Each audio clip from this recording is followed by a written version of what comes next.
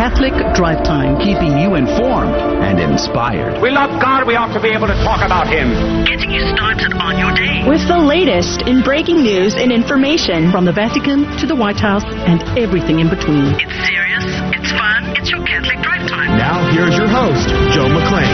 Praise be to Jesus Christ. Welcome back to Catholic Drive Time, keeping you informed and inspired. I'm your host, Joe McClain. So good to be out with you. Praise be to God. Good morning. It is Monday, May the 2nd, 2022. Praise be to God. Will Russia use a nuclear weapon? Well, we're going to talk to Colonel Matt Dooley about that coming up at 35 past the hour.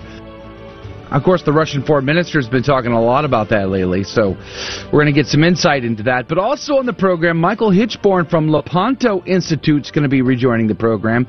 He's got a brand new report on funding of pro-abortion groups dropping this morning. We're going to get the insider and first response to that coming up at 15 past the hour. Turns out the ghost of Kiev was fake news. Well, didn't see that coming. Investigation, COVID-positive nursing home residents were given deadly euthanasia cocktails. There was that. Archaeologists in Turkey found the largest underground city on Earth that could potentially, or did potentially, house up to 70,000 Christians during the persecutions of the early church. Warren Buffett gives $50 million to pro-abortion Catholics for Choice. There was a big tornado in Kansas, and yet another food processing plant caught fire over the weekend. So all of that and more coming up today on the show. Good morning to you, Rudy Carlos. Good morning, Joe. We should keep a tracker of food plants that caught on fire in 2022 and just always keep it on our live video feed. You know what? I was joking on Friday that I was going to make tinfoil hats for us, but now I think maybe I should because the news gets weirder and weirder, people. Circumstances demand, I would say. Yes. Yes, we should have our shelf of tinfoil hats behind me on the screen. Speaking of which, Adrian Fonseca is here on the ones and twos. Good morning to you, Adrian. Howdy, howdy. Praise be to God. It's good to be here. Is it? It is, despite the fact that it was a long weekend. It was a good weekend, but a long one. Friday was amazing. Friday was good. It was a lot of fun. That looks so cool. The basketball game was a lot of fun. The seminarians beat the priests, so praise be to God. The only downside is like half the team is getting ordained. So it's just awkward. Dang whippersnappers. Isn't it funny? They get to pull out from their opponent's team, and still they lose every year. Isn't that weird how that works? I don't know. I don't get it. But praise be to God. And Saturday, I was hanging out with a lot of my friends, helping out with a little project, made a little small mock radio show for a friend of mine, and all around good time. Praise God. Hey, Rudy, what did you do over the weekend? Well, I did a lot of relaxing, let me tell you. I just spent the whole weekend resting up, and I feel great. Except for last night. This rest word you speak of, is that Latin? What is this? This rest that you say? Restus? I don't know what that means. I feel rested. I have no idea what this is supposed to mean. This is some sort of turn of speech here. I have no idea. We'll rest when we are dead, I was told. And so far that's probably holding up true. I did get some awesome footage of some pelicans. I posted it in the CDT chat. Praise be to God. And I'll post it later. You're the bird whisperer. Yeah, I am. I go, come here. We had fun over the weekend. Of course, we had the big basketball game on Friday, which was 4,000 screaming fans of awesome. So cool. And that was such a good time. And then, of course, Saturday we celebrated with some friends of ours. Theoni Bell, remember we interviewed her? We celebrated with their family.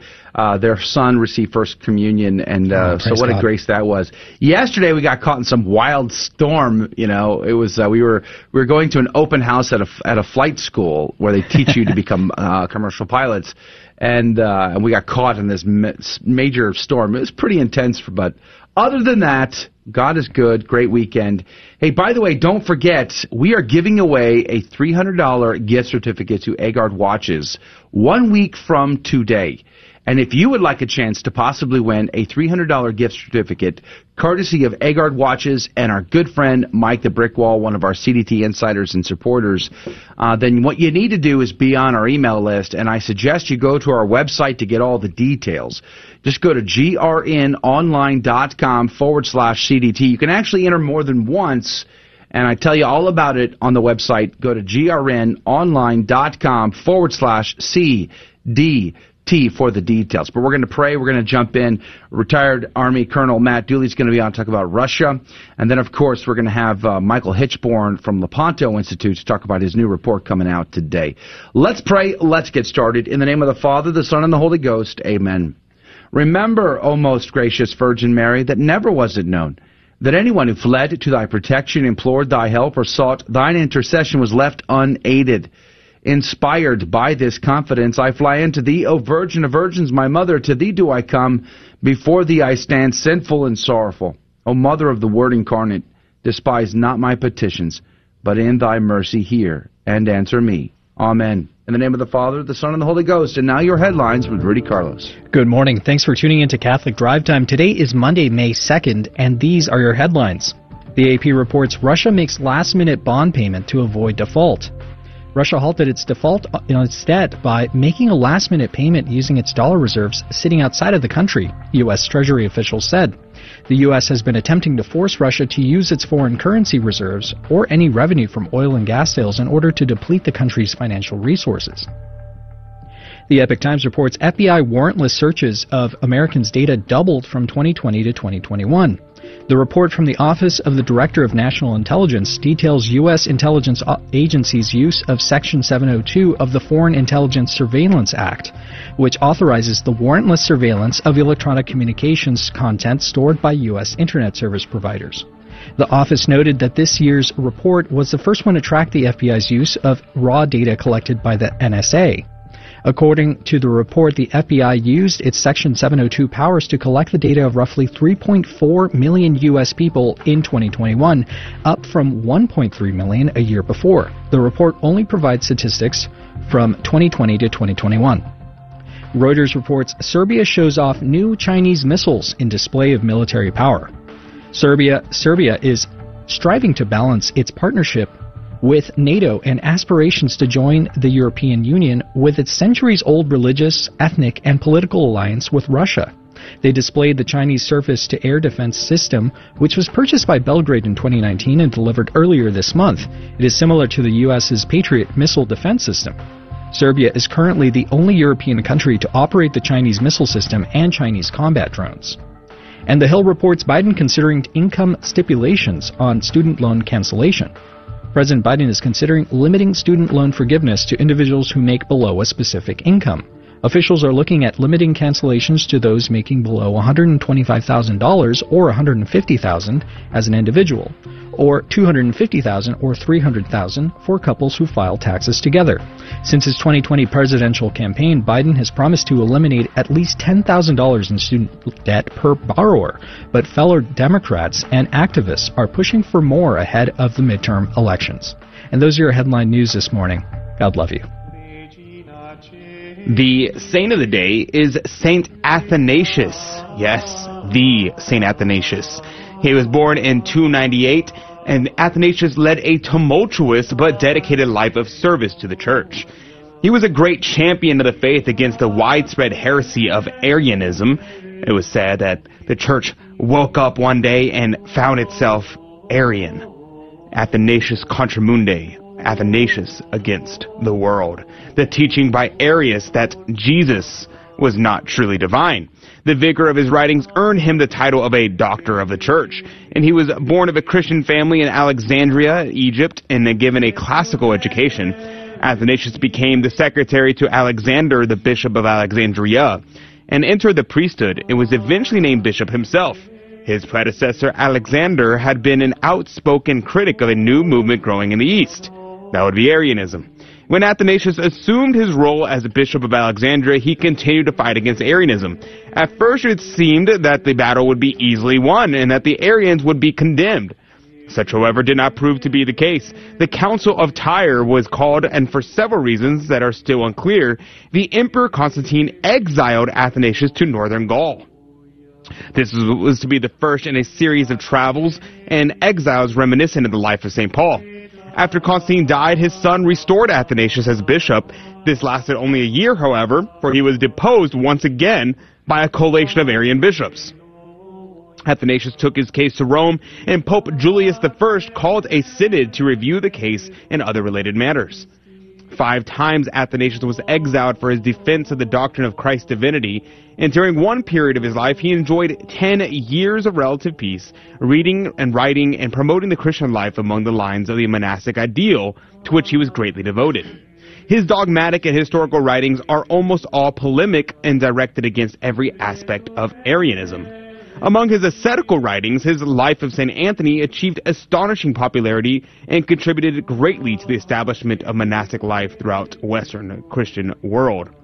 He died May 2nd in 373. St. Athanasius, pray for us. Praise be to God in all things. The gospel today comes to us from John chapter 6, verses 22 through 29.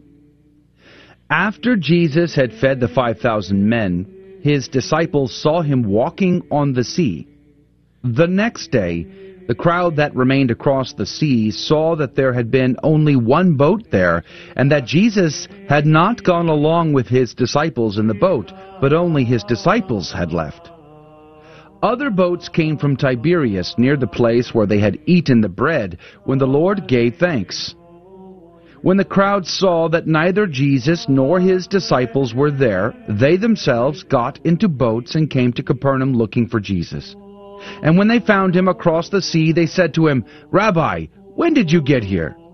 Jesus answered them and said, Amen, amen, I say to you, you are looking for me not because you saw signs, but because you ate the loaves and were filled. Do not work for food that perishes, but for the food that endures for eternal life, which the Son of Man will give you.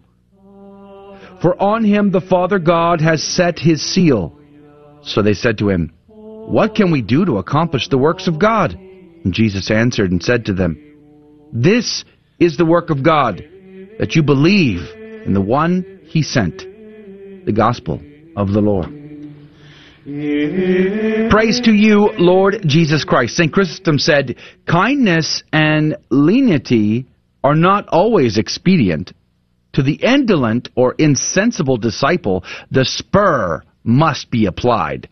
And this the Son of God does. For when the multitude comes with soft speeches, Rabbi, when earnest thou hither? He shows them that he did not desire the honor that cometh from man, but by the severity of his answer, which both exposes the motive on which they acted and rebukes it. Jesus answered them and said, Verily, verily, I say unto you, ye seek me not because ye saw the miracles, but because ye did eat of the loaves and were filled. Close quote, St. Chrysostom. Or as St. Augustine puts it, as if he said, Ye seek me to satisfy the flesh, not the spirit. Alcuin in the 9th century wrote, Through the hand of the priest thou receivest the body of Christ. Think not of the priest which thou seest, but of the priest thou dost not see. The priest is the dispenser of the food, not the author. The Son of Man gives himself to us, that we may abide in him, and he in us. Do not conceive that the Son of Man to be the same as the other sons of men. He stands alone in abundance of grace, separate and distinct from all the rest. For that Son of Man is the Son of God, Alcuin. Notice that Jesus doesn't actually answer their question, Lord, how did you get here? When did you come? He doesn't even bother. He simply reads their minds and their hearts and their souls, and he responds, You want some earthly result. You are attached to the world, the flesh, and the devil, and you ought not to be. That's really what's going on here. Even Haydock's commentary makes this clear. It says, Christ did not return an express answer to their words, but he replied to their thoughts. For they seem to have put this question to him, that by flattering him they might induce him to work yet another miracle, similar to the former. But Christ answers them not to seek for their temporal prosperity, but for their eternal welfare. The church is daily filled, says St. Austin, with those who come to petition for temporal advantages, that they may escape this calamity, obtain that advantage in their temporal concerns.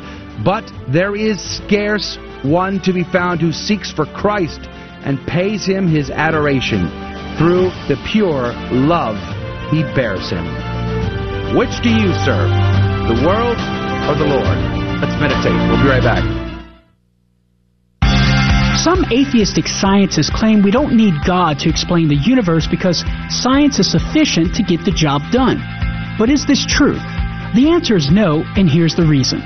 Science could never negate the need for God because it can't give an exhaustive explanation of the universe. First, it relies on the inductive method in order to validate its hypotheses. As such, scientists can never be certain they've discovered every piece of data necessary to give a complete explanation.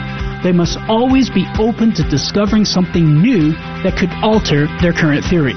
Furthermore, science presupposes an existing universe to observe and explain. Thus, it could never explain why the universe exists in the first place rather than not. Science has explanatory power, but not enough power to negate the need for God. I'm Carlo Broussard with a ready reason for Catholic Answers, Catholic.com. Men, it's time. The Men's March to End Abortion and Rally for Personhood is Saturday, June 11th, the weekend before Father's Day, from 12 to 3 p.m. in Tallahassee, Florida. Men gather at 12 p.m. for the march. All women, children, and families join us for the 2 p.m. rally at the Florida State Capitol. You are needed. Every life matters. Join us on June 11th in Tallahassee. For more information, go to themensmarch.com. Praise be to Jesus Christ. Welcome back to Catholic Drive Time, keeping you informed and inspired. I'm your host, Joe McClain. So good to be on with you. Praise be to God. Coming up at 35 past the hour, retired Army Colonel Matt Dooley is going to be our guest to talk about all this talk of nuclear weapons being used, possibly nuclear war on the horizon. Will Russia actually use nuclear weapons? What would it take to get to that point? What can we do to avoid that? All of that and more coming up with Colonel Matt Dooley at 35 past the hour. Joining us once again, though, is the president and founder of Lepanto Institute, Michael Hitchborn. Good morning to you, sir. Good morning, Joe. Good to hear you. Happy Easter. Christ is risen. It's good to see you. Hopefully your Easter's going well so far. Absolutely. God is very good. So God is very good. I'll just say that. I can tell there's something there you wanted to say, but you stopped. That's good. Praise God. All right, let's jump into it. There's a brand new report coming out from Lepanto Institute this morning. Tell us about this. Is this breaking news for us? Yes. Just this morning, we published a new video report showing that the Catholic Campaign for Human Development, which is the anti-poverty program of the United States Conference of Catholic Bishops, is now currently giving a third consecutive grant to an organization called the Ostara Initiative. And the problem is the Ostara Initiative, we have proven 2 years ago, is actively advocating for women to be able to have access to abortions in women's prisons. Just to give you some of the evidence here, because there's a lot that we collected, but I think some of the key information, and it comes directly from the organization itself. Now, by way of explanation, the Ostara Initiative is the outgrowth of a collection of groups that were working together in order to achieve women's reproductive justice within the prison system. And one of the primary projects of the Ostara Initiative is called the Minnesota Prison Doula Project. Now, just to be clear, in 2019, the bishops gave Ostara Initiative $60,000, and then they gave them $65,000 in 2020. So that's already $125,000 just in 2 years. We don't know what they got for the third year. That information has not been released yet, but this is a lot of money. In 2018, so the year before they got their first grant, the Ostara Initiative director, or the founder of the Ostara Initiative, and also the director of the Minnesota Prison Doula Project, their names are Erica Garrity and Raylene Baker, they gave a presentation to a student organization at Carleton College. And the student organization is called Student Advocates for Reproductive Choice. This group is thoroughly pro-abortion. I mean, I've seen pictures of them plastered all over the place, wearing NARAL shirts, saying, "We love abortion," all that kind of stuff. These people are just in the thick for abortion. The presentation was titled Reproductive Justice and the Justice System. Now, Carleton College wrote an article about this presentation, just kind of giving a summary of what was talked about and how it went. I want to read to you 2 excerpts. Although, and this is a quote, although the Minnesota Prison Doula Project focuses on pregnancy care, birth, and child care, Erica and Raylene described how, due to the lack of support for abortions within the prison, the doulas have sometimes served as resources for women considering abortion. Okay, so this is a very telling statement. The article then also says, Erica and Raylene described how, despite the lack of the fact that abortion is legal, the prisons are legally required to allow incarcerated women to have them. Many jails and prisons attempt to keep women from getting abortions by ignoring their requests or putting off their appointments until it's too late to have an abortion. So here we have Erica and Raylene complaining that, hey, these women want to have abortions, but the prisons aren't allowing them to get them. That same year, 2018, there was an article that appeared in a publication called Feminist Campus. And I'm just going to read you this excerpt. It says, one group that has worked to support incarcerated women seeking access to reproductive health care, including abortion, is the Minnesota Prison Doula Project. Though the work of the doulas was initially focused on prenatal care, birth, and mothering, they have recently added a few of their clients in accessing abortion care, which demonstrates the group's responsiveness to the needs of the community. And just a few days ago, like a week ago, Erica Garrity and the director for research for the Ostara Initiative, a woman named Rebecca Schlafer, they published an analysis of the Justice for Incarcerated Moms Act of 2011. And in their analysis, they say this is a quote, pregnant people experiencing incarceration have been denied access to their constitutional right to abortion. So these people are actively advocating for abortion. There's no two ways about this. You'll see a lot more in our video report, but we also found video footage from a conference that they held last year. And in this video conference, they defined reproductive justice as including abortion care, as allowing women to have access to abortions and this kind of thing. So there's no way that the CCHD can deny that this organization is advocating for abortion. And yet, for a third year in a row, and a lot of this information we gave back in 2020, and they're continuing to get a grant. So it's I don't say other than that it's despicable. Can I ask a dumb question? So this is about women in prison. Is it because they're having conjugal visits with their spouses? No. Like, fact, how do women in prison become pregnant? So they're going into prison already pregnant. I see. So, okay. What happens is they get arrested, they get tried, they get thrown in jail, and then they take a pregnancy test and find out, oops. Okay. Because I was wondering if there was another issue that needs to be addressed here as to how women in prison become pregnant outside of the conjugal visit, I suppose. Which, there was stories recently about these men who pretend to be women and go to women's prisons. But at any rate, that's a separate issue. All right, so let me ask you a question then. Let's play devil's advocate for a second. Okay, you lay out a very convincing argument. You make it very clear. It seems obvious to most of us. But let's pretend for a second the bishops aren't aware of anything you just said. Okay, I said pretend for a reason. All right, but in their mind, from their perspective, issuing the grant from hard-earned donated dollars from Catholics who continued somehow to put money into a basket, what are they thinking they're actually giving to? In their mind, from their perspective, what is it they believe their money is being used for? Now, I will say this. I watched the 4.5-hour video conference that they held a couple of years ago, or last year. And I sympathize with what they're trying to do. Some of these women really are very poorly treated. I'm sure. The problem of women being pregnant while incarcerated, they're shackled. They're led into a delivery ward in a hospital where they can deliver their baby. They're allowed access for 36 hours, but they're not allowed to pump. They're not allowed to provide breast milk. There are all sorts of issues because, if you think about the way justice works, while this woman may be incarcerated, that child does have a right to his Amen. mother. And, yes. It is a complicated issue, and there is something that needs to be addressed.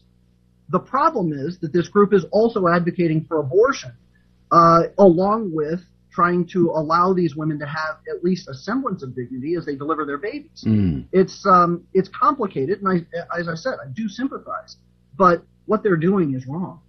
So the bishops, from the bishops' perspective, they believe that this money is going to alleviate some of the issues you just said.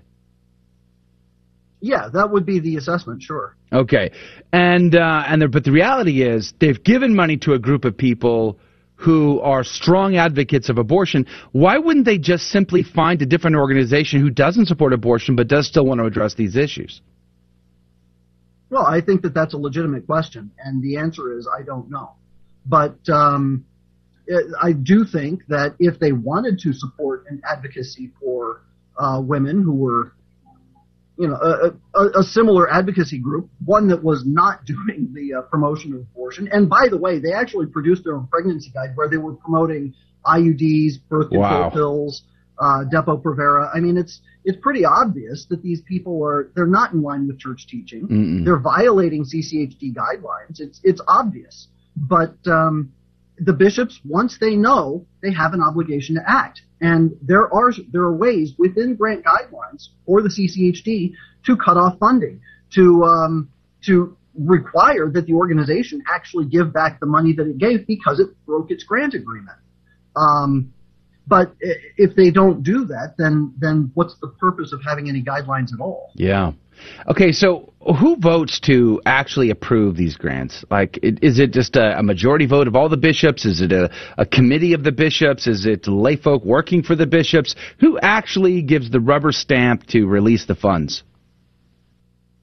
So it's primarily controlled by the bureaucrats. What happens is the organization applies for a grant with the CCHD on the local level.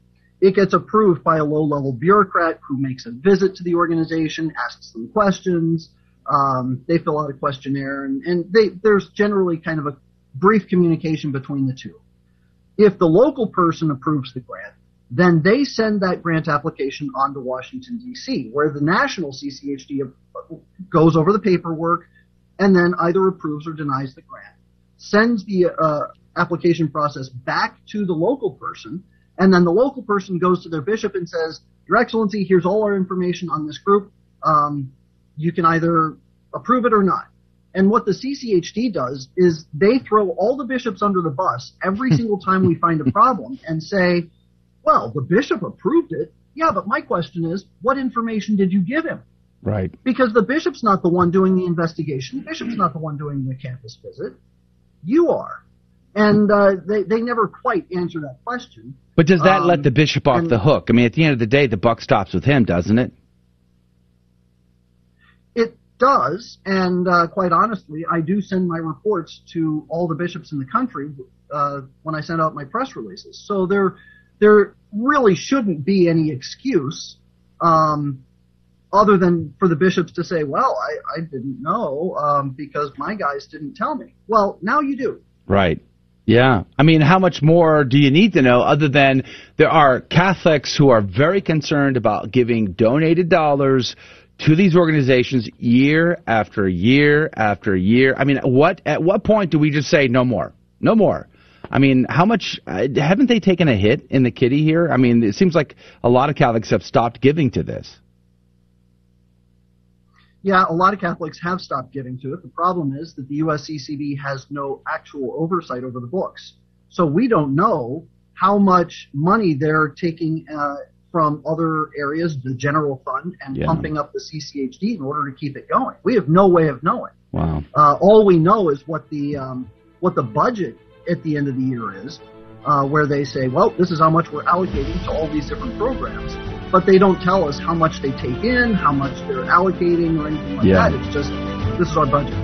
Well, we are out of time with Michael Hitchborn, but check out the report, the full report on their YouTube channel. But go to lepantoin.org, lepantoin.org for links to their channel and a whole lot more information. Michael, thank you. Men, it's time. Moral relativism is growing and the soul of our nation is at stake. Nowhere is it more manifestly obvious than with the daily, ongoing mass murder of abortion.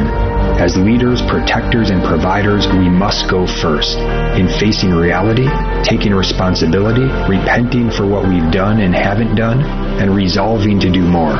The opportunity is before us on Saturday, June 11th, the weekend before Father's Day, in Tallahassee, Florida. We'll be gathering at 12 p.m. and embarking on a 4-mile march of prayer and sacrifice that will culminate in a 2 p.m. rally at the Florida State Capitol.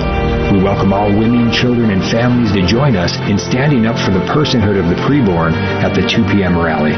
We're also hoping Governor Ron DeSantis will join us and assure us that he will lead on life. Join us June 11th in Tallahassee. For more information, go to themensmarch.com. From the University of Dallas and as seen on EWTN. What can I do that is the definite service that God wants me to give to the world? Think of the challenges that we have coming from our culture. We really need the virtue of courage. Are you ready to put yourself into the hazard? Are you ready to say yes to the call? Are you ready to be a witness to love? The Quest. All episodes streaming now at quest.udallas.edu.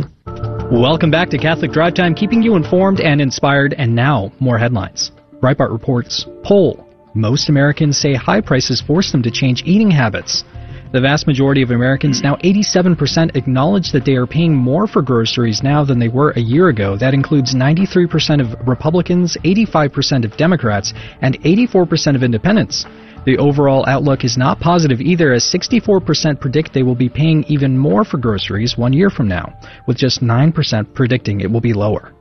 The survey also asked respondents if rising food prices cause them to change their eating habits, and 55% said yes, it has. Half of Democrats say this is the case for them, and 62% of Republicans and 56% of independents said the same. The Daily Wire reports, we are not the opinion police. Mayorkas defends partisan pick to head disinfo board.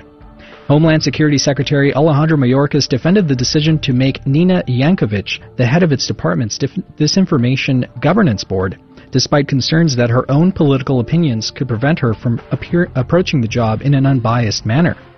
When asked whether the now debunked Trump Steele dossier was disinformation, Mayorkas answered, that's exactly why we set this working group, to make sure that our work to address a real threat to the homeland, the threat posed by Russian disinformation, the threat posed by Chinese disinformation, by Iranian disinformation, the work that we do does not infringe on people's right of free speech. The Washington Examiner reports Connecticut to become a place of refuge for abortions, a lawmaker says. The bill, which was proposed with bipartisan support in both houses of Connecticut's legislature, would allow out-of-state visitors to undergo the procedure without consequence. Connecticut's Senate passed the bill by a vote of 25-9 on Friday night, and it's expected to be signed by the governor. And Reuters reports satellites detect California cowburps, a major methane source from space. Environmental data firm GHG Sat analyzed data from its satellites and pinpointed the methane source from a feedlot in the agricultural Joaquin Valley near Bakersfield, California, in February. At last year's climate talks, more than 100 countries pledged to cut methane emissions by 30%, as well as halt and reverse deforestation by 2030. Much of this reduction would need to come from the livestock industry, according to the UN Food Agency, which said that livestock accounts for 44% of man-made methane emissions and a significant contributor to supposed climate change. And those were your headline news this morning. God love you. Praise be to God in all things. Thank you, Rudy, for keeping us up to date. You know, just a few days ago, Russia's foreign minister, Sergei Lavrov, was on Russian state television basically warning the West, saying that, the use of a nuclear weapon or nuclear war is the risk is very considerable, given the proxy war that's been going on between the United States, NATO, and Russia at the time over Ukraine. So we wanted to dive into this potential, and we've invited retired Army Colonel Matt Dooley onto the program to talk about this. Good morning to you, sir. Morning. Thanks for having me. Happy Easter to you. Happy Easter. It's good to see you guys. Nuclear war. I'm having flashbacks. I'm just old enough to be at the tail end of the Cold War, and remember having drills at school for what would we do in case of a nuclear blast. All that type of thing. And it seems strange to me. I thought we were past all this, but my kids are going to have to experience a new Cold War. How do you see all of this, Colonel Matt Dooley? Yeah, it certainly is an echo return of the days of the old big bad Soviet Union. And I'm old enough to remember it as well. As a matter of fact, it's one of the reasons why I ended up being an armor officer, because I grew up convinced that my generation was going to have to meet the Soviet Guards tank armies in the Fulda Gap in Germany and attempt to stop them and take over the rest of NATO. And I figured the best way to do that was to take my stand in the 2nd Armored Cavalry Regiment in an M1A1 Abrams. And while I was going through West Point the first couple of years, the wall had already come down in '89, but the Soviet Union dissolved while I was at the academy. And so things changed. And for a time, it looked like it was going to be better. I remember seeing counterparts, Russian cadets visiting the academy. And when we encountered each other unexpectedly, suddenly around a corner, a guy grabbed a camera and took a picture of me instead of us shooting each other. And I thought, maybe we've seen a change in history. And that led to partnerships and working with NATO. And I worked with Russians in Bosnia in 2 tours. And we collaborated and worked together to be peacekeepers or peace enforcers. And so I had thought through the first part of my career that things were going to be different. In 1997, there was a signed agreement between Russia and NATO that seemed to be pointed in that direction. And then Yeltsin handed off the reins to Vladimir Putin, and everything changed. In the last 10 years or so, I've really seen an escalation in isolation of Russia from the West, turning away from NATO, and this idea that it appears that Putin has of resurrecting Imperial Russia. To understand him, you've really got to see through the lens of the czars more than anything else. And the old boundaries of the Soviet Union matter to him, and the trauma of the dissolving of the Soviet Union matter to him because he's an old KGB colonel. And so when we look, getting to your point about the threat of use of nuclear weapons, I really see it as tied to a couple of things. One, he's got to reestablish some credibility of Russia on the international stage. And it's easy when you have 6,000 nuclear weapons to threaten that. But realistically, strategically, he's got to convince NATO to try to stay out of this war he's created in Ukraine. And so by threatening the use of nuclear weapons, it's the primary purpose in keeping us from directly intervening. I find that this situation is incredibly complicated, and it's never been as that straightforward. The more I look into it, the more complicated it seems. Russia would claim that they're just trying to defend Russian citizens who live in Ukraine, similar to how we went to Grenada to protect Americans that were going to school there, for instance. I've seen reports of these Russian citizens living in the Ukraine and the Donbass, making claims about what the Azov has been doing to civilians there, and it seems like this is a very muddy water. We now know that we have biolabs funded by the United States and other billionaires around the world, and we all know that Ukraine has been a country that has laundered dirty money from around the world for many, many years. I think most Americans don't want a proxy war, and yet we just decided to raise another $33 billion for this. If you were Putin, wouldn't you want to secure this loose thread on your border? Yeah, I think what you've got is a valid concern. We'll go through each of the points you made in turn. The Russians have used the reason of having ethnic Russians on the other side of a particular border as an excuse to intervene in Georgia and a couple of breakaway regions in Ukraine. They've also hinted at it in the Baltic republics, Latvia, Lithuania, and Estonia. in this small sliver of Moldova called Transnistria. I'm sure I'm not pronouncing that right.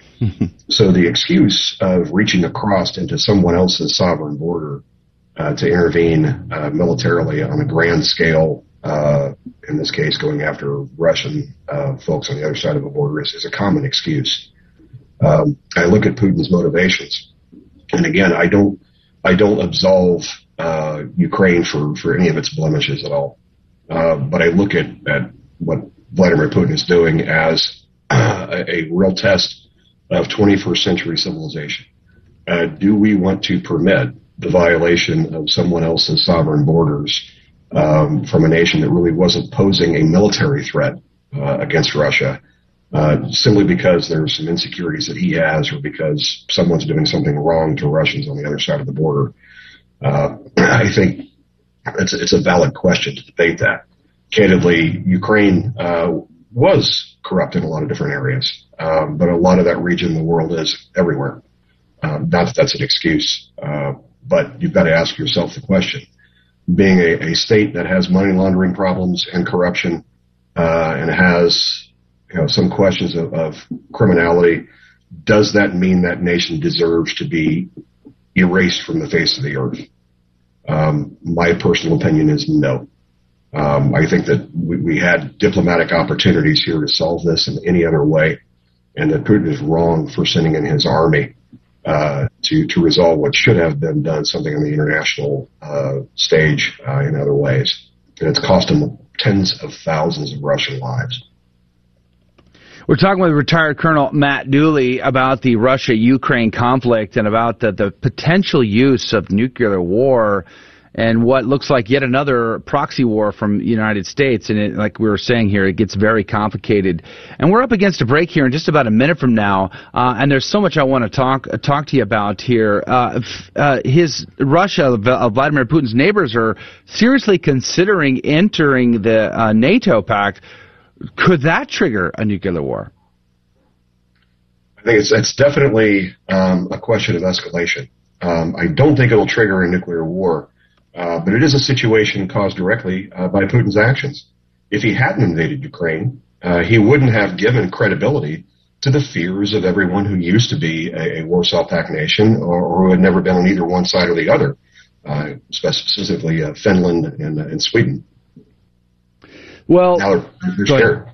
They're scared, yeah, but I think the issue is the whole world is now being threatened with nuclear war, so a retaliation would have to happen, I imagine. All right, so we're up against a break. We're talking with Colonel Matt Dooley. On the other side of the break, we're going to talk more about the specifics of what would need to take place in order for such a thing to happen in this, what that would look like, how are these weapons deployed. There's been talks about hypersonic weapons being used. Is it that, or is it something else? Putin's own health seems to be, rumors are flying. So all of that and more, retired Colonel Matt Dooley coming up right after this very quick break. Hi, this is Walter Crawford with Homeschool Connections, a proud sponsor of the Guadalupe Radio Network. Please save the date for this year's The Catholic Homeschool Conference. It's virtual, so you can attend from the comfort of your own home or from an in-person watch party in your local community. It's Friday, June 10th and Saturday, June 11th. Our theme this year is empowering you to homeschool joyfully. May God continue to bless your homeschool journey. More information is available at CatholicHomeschoolConference.com. Men, it's time. Moral relativism is growing and the soul of our nation is at stake. Nowhere is it more manifestly obvious than with the daily ongoing mass murder of abortion. As leaders, protectors, and providers, we must go first in facing reality, taking responsibility, repenting for what we've done and haven't done, and resolving to do more. The opportunity is before us on Saturday, June 11th, the weekend before Father's Day, in Tallahassee, Florida. We'll be gathering at 12 p.m. and embarking on a 4-mile march of prayer and sacrifice that will culminate in a 2 p.m. rally at the Florida State Capitol. We welcome all women, children, and families to join us in standing up for the personhood of the preborn at the 2 p.m. rally. We're also hoping Governor Ron DeSantis will join us and assure us that he will lead on life. Join us June 11th in Tallahassee. For more information, go to themensmarch.com.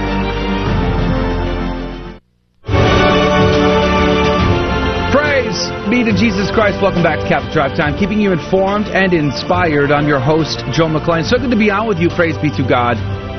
Colonel Matt Dooley is our guest. We're talking about Russia and the Ukraine conflict. We're talking about potential nuclear war. Welcome back to the show, Colonel Dooley. So let me ask you, what exactly would have to take place here? We've had U.S. missile systems, radar systems, training. We've been giving tons of material support, and it seems to be escalating. Now we have congressmen actually calling for potential U.S. soldiers actually combating Russian soldiers directly. So what would need to take place, and in your estimation, before a nuclear weapon would be employed? Yeah, first I think direct intervention of U.S. military forces, I think, would be an escalation that would risk changing the Russian calculus. So I think that would be a mistake, particularly since the Ukrainians seem to be doing just fine on their own, unified as a country, supported by munitions and weapons resupplied by the West. I don't think that our direct intervention is necessary. Would it be helpful? Tactically, operationally, yes. Strategically, it would send, I think, a mixed signal to the Russians that I think would be dangerous. And that leads me to my next point. What do you think would cause the Russians to want to use nuclear weapons? Number one, anything that threatens the existence of the regime, anything that threatens the collapse of Russia. Certainly our use of a nuclear weapon in a first strike would trigger that. Our approach or attack on any one of the Russian nuclear capability triad, their nuclear aircraft subs or their ICBM launch sites. So those are the easy ones to discern. Much harder, I think, to assess is where Vladimir Putin's calculus is. I don't believe he's a rational actor right now in our traditional sense. There's been some speculation that, number one, clearly you can see he's motivated to have a legacy that reestablishes some greater Russia, an imperial Russia, led by him and a few hand-selected oligarchs in his inner circle. But much deeper to that is he may be in poor health, and he's desperate to effect some sort of permanent positive change for Russia before he passes away. There's been some discussion about whether or not he's got cancer, and that after May 9th, is he going to go underneath the knife? And so what does that look like as he's under pressure personally to do something significant? Do I think that's going to lead to a nuclear war? No, but I do feel strongly that he's looking at changing the calculus. So what does that mean from a military perspective? I think they may be speculating on whether or not they can use a tactical weapon or chemical munitions to create some sort of breakthrough and operational change on the battlefield inside Ukraine. And so that changes our calculus. What do we do in response? And that's the slippery slope discussion we had during the Cold War. Whoever uses tactical nukes first then gets tactical nukes in response, which are small, low-yield weapons. And then does that escalate? Does someone take out a strategic target, a city, and then you take out a city in response to that? And then what's enough before both sides recognize, wait a minute, before we deploy mutually assured destruction, perhaps we should go to the negotiation table. So this idea of escalate to de-escalate is what we're trying to figure out right now. Where will the Russians, if they choose to use that kind of weapon, what do we think they would do inside Ukraine, and to what extent? Candidly, I don't believe we're there yet, but it's a good idea to start talking about it. And the one thing that Russia needs to understand, and I think we haven't necessarily been as clear in articulating this, is that, yes, you have nuclear weapons. And for that, the West is not going to threaten and directly attack Russia. But we're going to support the Ukrainians. If you choose to use nuclear weapons, Russia, you should understand that the West has quite a few of them as well. And ours are more accurate and probably better suited to responding to you. So let's not go there. You use it, we'll use it. That message has to be made very clear, because that mutually assured destruction understanding diplomatically is what kept the peace for 50 years and kept us from escalating. Colonel Dooley, for people who grew up in the Cold War era and then the time immediately after the Cold War era, they had this mentality of understanding of nuclear warfare being a real possibility. For people my age, this is really the first time that this has been a serious thing that people have actually considered. and we have like video games that could talk about this, like the Fallout kind of idea. And so the question becomes like, what exactly would happen if there was a nuclear warfare, and would it actually be more likely at this point, rather than nuclear warfare, than to be some kind of cyber warfare, or even some kind of like EMP kind of weapon being utilized on a major city? And because that alone would cause unbelievable amount of death and damage, considering that everything is run on computers nowadays. Yeah, that is one concern, the EMP effect and what that would do to our electrical infrastructure for both Russia as well as us, and the long-term damage consequence of that. What are we, 30 days, 90 days, 120 days to repair the damage from that? There is concern about cyber attacks. That's not nuclear, but you can certainly go after infrastructure control with cyber attacks. The one thing we have seen as an outcome of this is that we are, or we're as better prepared, if not better at it, than the Russians. They weren't as good with their cyber attacks. And so our combined government capability and commercial capability helped either thwart or shut down some of the Russian efforts. And so that's a good news story. The second thing is that the Russia is hemorrhaging a lot of their intellectual capital. People who are good at this sort of thing are leaving the country. So, perhaps their cyber guys and their tech guys are getting out. So that's not such a bad story. But I am concerned that if we do escalate to infrastructure attacks, what that would result in. It's a good idea, and I'm certainly not advertising to go out and buy a whole bunch of food now, but prepping some sort of 30-day supply of food and water for yourself is never a bad thing. Yeah, that's so true, and stay in a state of grace. To go back to something you mentioned just a few minutes ago is Russia being not as adequate as the United States to respond this way.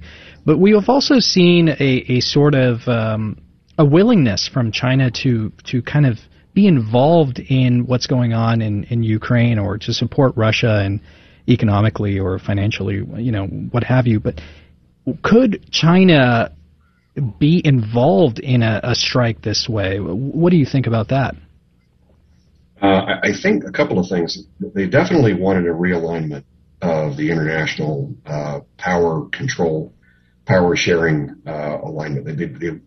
The Chinese clearly don't want the U.S. to be dominant. They want to be dominant, and so they saw a closer relationship with Russia as being beneficial to them. But I don't think, in their original calculus prior to February 24th or so, that they believed that Russia was truly going to invade on this kind of scale.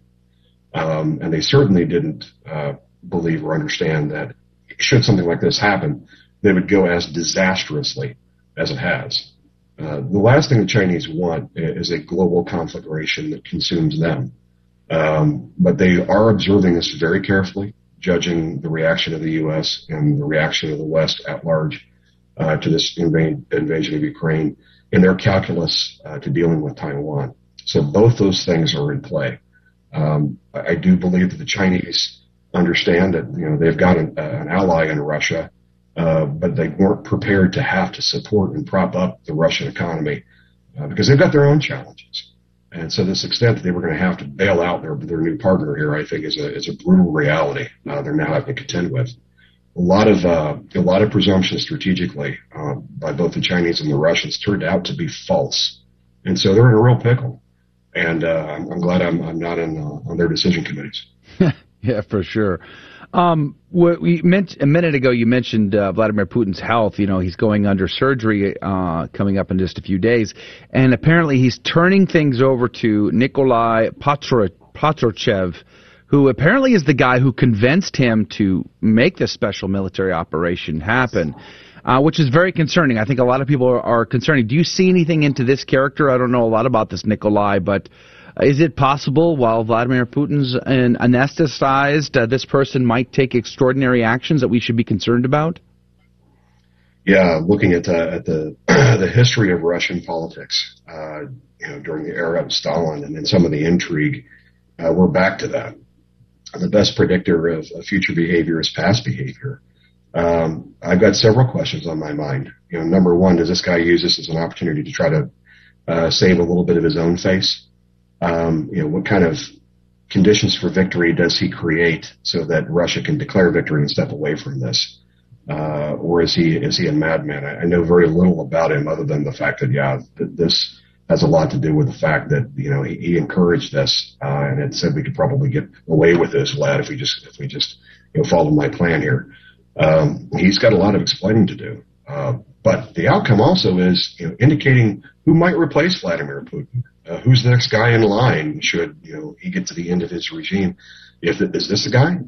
Is he the replacement for Putin, as Putin was a replacement for Yeltsin? So there's some interesting information here on this guy. And then the third piece is this the opportunity with Vladimir Putin underneath the knife for them to be an opportunity to get rid of him, peacefully on the table? He just passes away for medical reasons. He's conveniently moved off to the side of history, and Russia sues for peace. All three elements to this are something we want to watch for the next couple of weeks very, very closely. Yeah, maybe we'll get another Tom Clancy novel and movie out of this in the future. Who knows? Yeah, definitely. Real quick, we're down to about a minute left. Do you feel like Russia would use, if they had to, their hypersonic missile technology? And could that, you got about 30 seconds, could that make a game changer for everything? The hypersonic weapon is just a method of delivery. Because it moves so fast, it's difficult to counter and shoot down.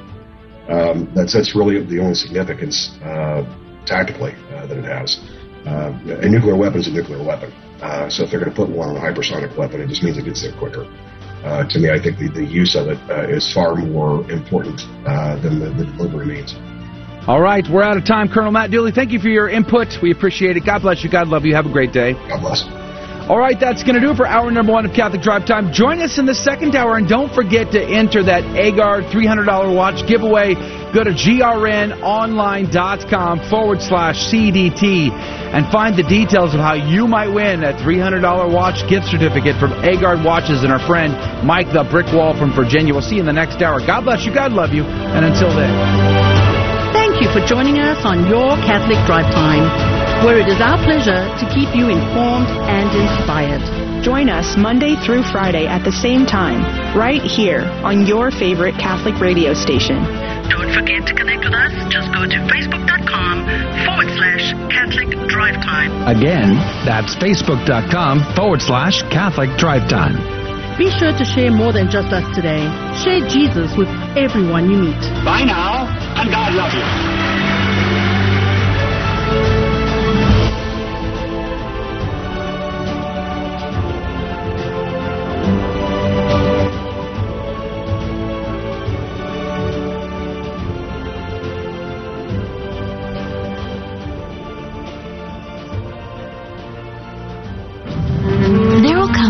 When each of us will be asked to review the movie of our life and give an account to God, we will sorrowfully relive the bad times and joyfully revisit the good. Thankfully, no matter what you've done, there is hope, since Jesus came not to condemn the world, but to save it. So if you've been away from church for a while, we invite you to come home and find the peace that only comes from God. Visit CatholicsComeHome.org. Hi, this is Walter Crawford with Homeschool Connections, a proud sponsor of the Guadalupe Radio Network. Please save the date for this year's The Catholic Homeschool Conference. It's virtual, so you can attend from the comfort of your own home or from an in-person watch party in your local community. It's Friday, June 10th and Saturday, June 11th. Our theme this year is empowering you to homeschool joyfully. May God continue to bless your homeschool journey. More information is available at CatholicHomeschoolConference.com. Men, it's time. Moral relativism is growing and the soul of our nation is at stake. Nowhere is it more manifestly obvious than with the daily ongoing mass murder of abortion. As leaders, protectors, and providers, we must go first in facing reality, taking responsibility, repenting for what we've done and haven't done, and resolving to do more. The opportunity is before us on Saturday, June 11th the weekend before Father's Day in Tallahassee, Florida. We'll be gathering at 12 p.m. and embarking on a 4-mile march of prayer and sacrifice that will culminate in a 2 p.m. rally at the Florida State Capitol.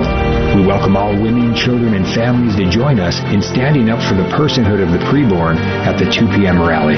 We're also hoping Governor Ron DeSantis will join us and assure us that he will lead on life. Hi, this is Kim. This is Courage. And this is Chastity from 321 Voices. And you are listening to 1430 AM. Radio for your soul. KSHJ, Houston.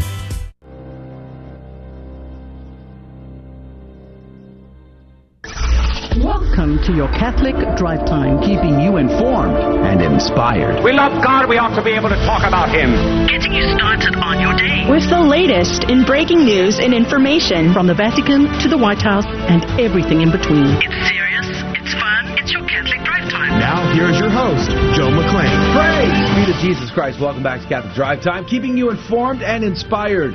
I'm your host, Joe McClain. So good to be on with you this morning. Praise be to God. Monday, May the 2nd, 2022. And it's going to be a great week.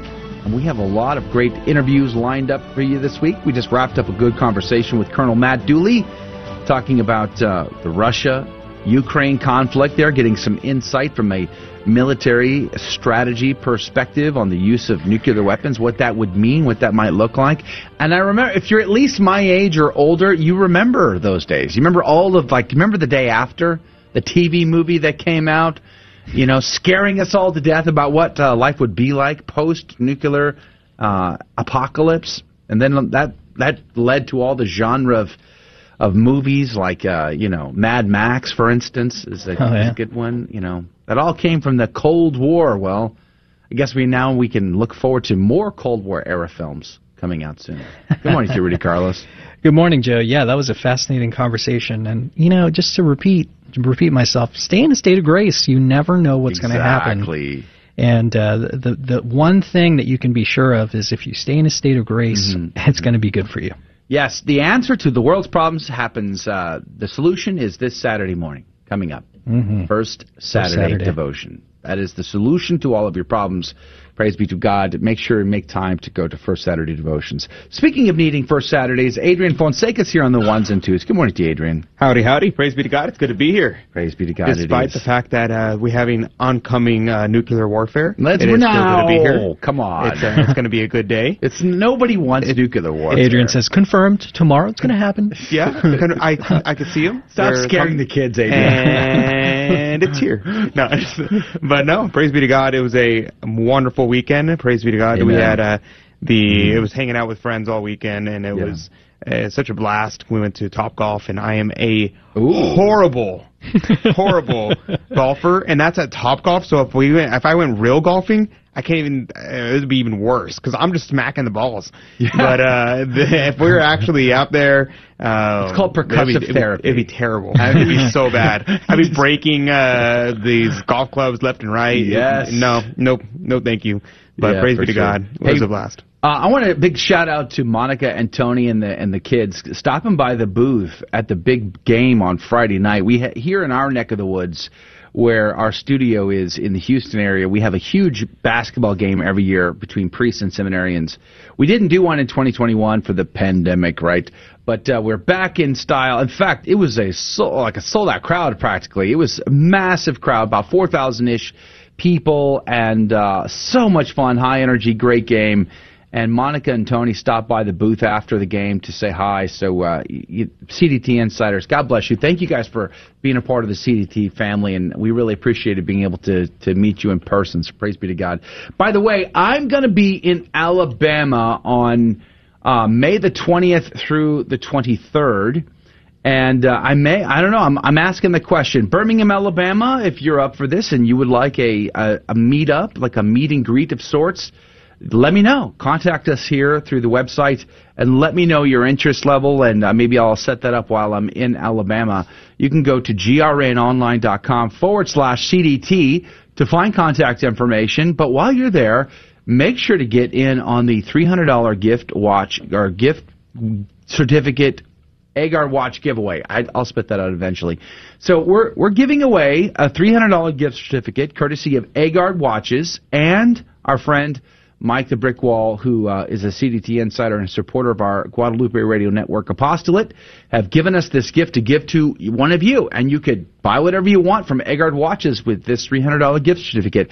To win, you need to enter to win, and you can enter several times. You can increase your opportunities.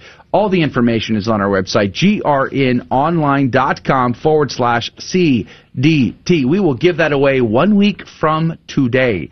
So you have this week to make it happen. So please do go to grnonline.com/CDT to get in on that action. All right, we're going to pray. We're going to have a good news story coming up for you. Praise be to God. And then, of course, we're going to have Saint of the Day, Gospel of the Day, and then a little reflection. Then we play our game, Fear and Trembling. And Rudy Carlos is promising me we're giving away, all-expense-paid trip to... It's an all-expense trip to... Yeah? You're going to have to tune in to find out. Oh, really? To the post office is what it's going to be. We do always have cool prizes to give away. No, I'm just teasing. All right, let's pray. In the name of the Father, the Son, and the Holy Ghost. Amen. Remember, O most gracious Virgin Mary, that never was it known that anyone who fled to thy protection, implored thy help, or sought thine intercession was left unaided. Inspired by this confidence, I fly unto thee, O Virgin of Virgins, my mother. To thee do I come, before thee I stand, sinful and sorrowful. O Mother of the Word incarnate, despise not my petitions, but in thy mercy hear and answer me. Amen. In the name of the Father, the Son, and the Holy Ghost. And now your good news with Rudy Carlos. Welcome back to Catholic Drive Time, keeping you informed and inspired. And here's your good news story for the day. Reunited, and it feels so good. Epic Times reports California teen with autism who went missing 3 years ago reunites with family after Utah deputies find him. An autistic 19-year-old who went missing from California in 2019 was found sleeping alone in a cold parking lot in Utah. With the help of deputies, he was since reunited with his family. When our deputies made contact with Connor Jack in the morning of April 9th, 2022, he was cold and alone at the Jeremy Store gas station in Greater Park City area, said Administrative Lieutenant Andrew Wright of the Summit County Sheriff's Office. We'd had several previous interactions with Connor Jack, but we were unable to identify him because he had refused to tell us who he was. Connor Jack Oswald was not in violation of the law, so despite receiving multiple reports about him pushing a cart in the area, the deputies never demanded his information. However, on April 9th, Wright said he agreed to sit in the front seat of one of our police cruisers, where he warmed up. The deputy scanned his finger with a fingerprint scanner, and an arrest warrant came up. Concerned and wanting to help the displaced teen, deputies and dispatchers dug deeper. A 911 dispatcher searched the National Center for Missing and Exploited Children's website, and 16 pages in, he came across a flyer for Connor Jack Oswald, who went missing from his home in Clear Lake, California on September of 2019. Deputies made contact with Connor Jack's mother, Susan Flint, who claimed her son had a distinctive birthmark on his neck. Deputies looked and saw the described birthmark, said Wright. The family was very emotional when they found out we had located him. You can hear the mother on the phone on the deputy's body cam. When Connor Jack's identity was confirmed, said Wright, there wasn't a dry eye in the room. This is a very rare call for us to experience in Summit County, mostly because we are a mountain community that gets very cold at night, he reasoned. Additionally, we don't have a lot of resources for transient people, so it's an uncommon encounter. The Sheriff's Office remains unsure of the circumstances surrounding Oswald's disappearance. According to the Associated Press, Connor Jack was 17 and diagnosed with autism and other mental health conditions when he left his home. Since Connor Jack went missing, his family didn't stop looking for him for even a day. They handed out flyers, looked through social media, and even made an effort to move back to his birthplace of Idaho Falls, Idaho, hoping that he would show up there. After being alerted that Connor Jack was found, his stepfather and grandfather went to Park City, Utah to identify the missing teen in person and finally reunite with him. They met with him at a local hospital where he was receiving the care and resources he needed. Finding Connor Jack was the cherry on top for the Sheriff's Office, and during April's Autism Awareness Month, they were able to drive home the importance of compassionate policing and using their training in real-world scenarios. And that's really good news. God love you. The saint of the day is Saint Athanasius. Born around 298, Athanasius led a tumultuous but dedicated life of service to the church. He was the great champion of the faith against the widespread heresy of Arianism, the teaching by Arius that Jesus was not truly divine. The vigor of his writings earned him the title as Doctor of the Church. Born of a Christian family in Alexandria, Egypt, and given a classical education, Athanasius became secretary to Alexander, the bishop of Alexandria. He entered the priesthood and was eventually named bishop himself. His predecessor, Alexander, had been an outspoken critic of the new movement growing in the East.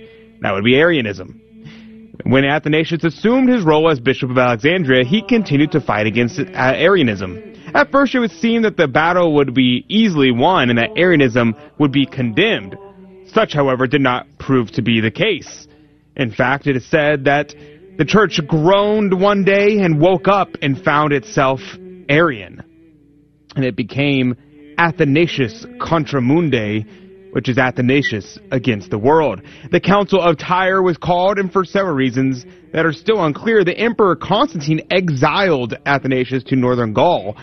And this was the first in a series of travels of exiles that were reminiscent of the life of St. Paul. After Constantine died, his son restored Athanasius as bishop, and this lasted only a year, however, for he was deposed once again by a coalition of Arian bishops. Athanasius took his chance to go to Rome, and Pope Julius I called a synod to review the case and other related matters. 5 times Athanasius was exiled for his defense for the doctrine of Christ's divinity. During one period of his life, he enjoyed 10 years of relative peace, reading and writing and promoting the Christian life along the lines of the monastic ideal to which he was greatly devoted. His dogmatic and historical writings are almost all polemic, directed against every aspect of Arianism. Among his ascetical writings, his life of St. Anthony achieved astonishing popularity and contributed greatly to the establishment of monastic life throughout the Western Christian world.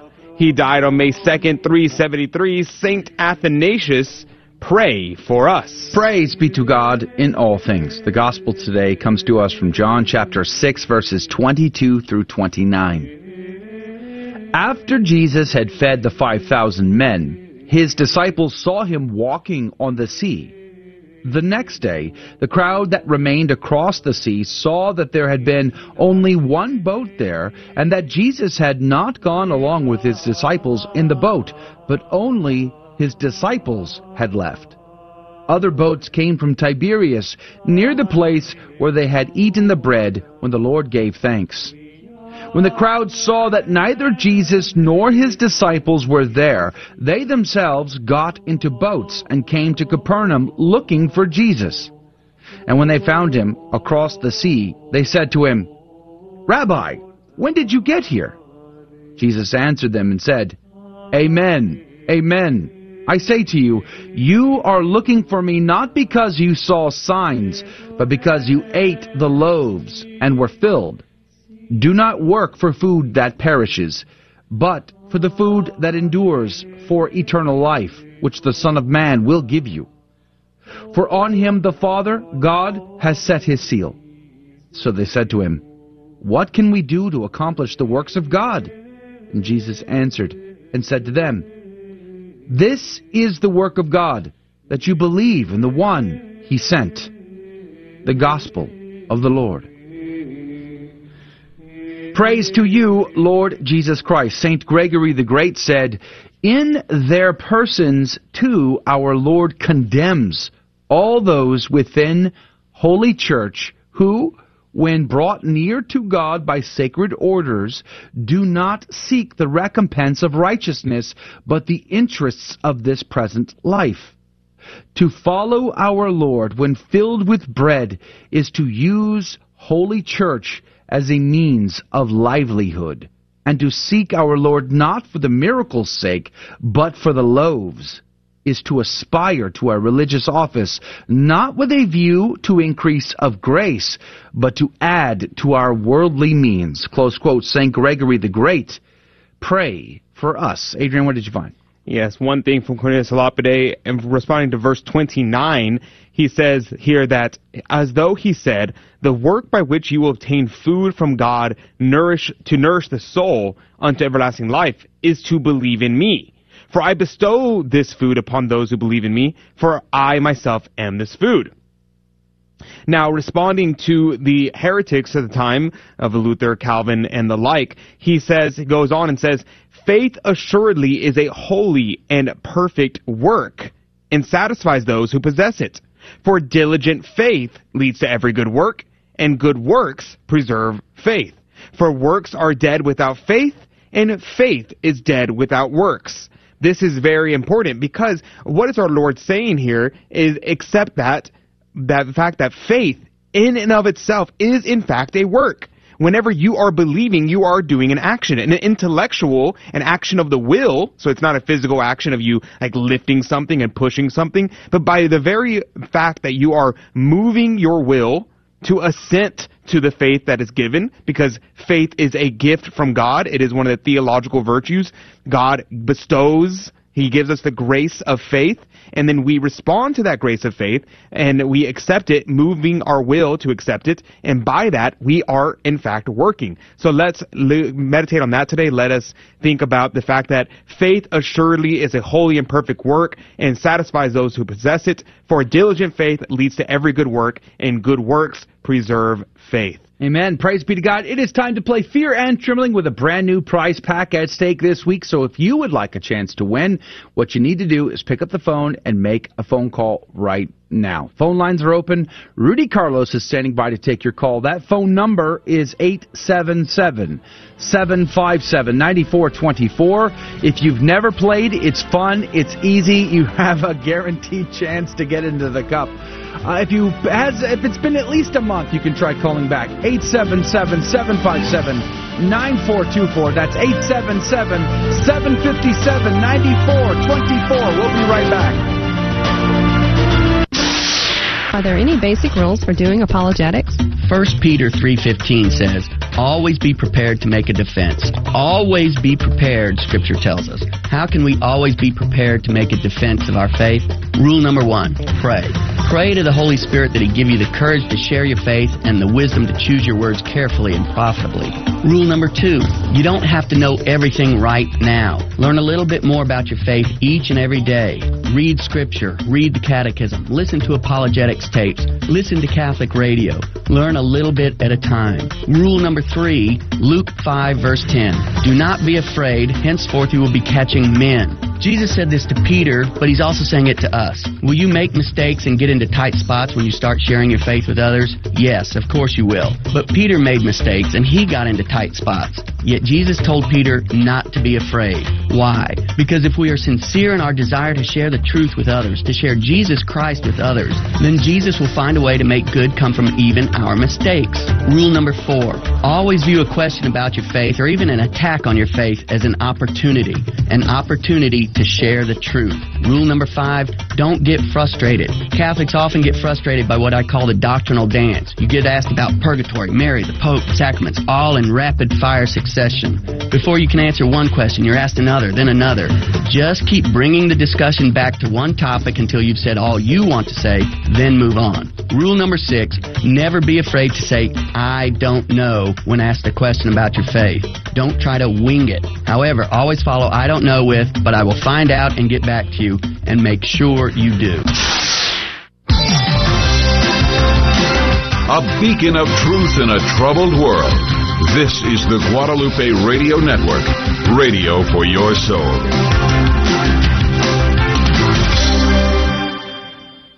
Welcome to another round of Fear and Trembling, the Catholic trivia game show that helps you work out your salvation by the seat of your pants. It's a 50-50 chance and prizes are involved. Avoid the weeping and gnashing of teeth. Call now to take your shot. 877-757-9424. And now, your host, Joe McClain. Praise be to Jesus Christ. Welcome back to Catholic Drive Time and Fear and Trembling, the Catholic trivia game show where we have secrets and agendas. And you're not allowed to tell anybody, all right? So don't do it.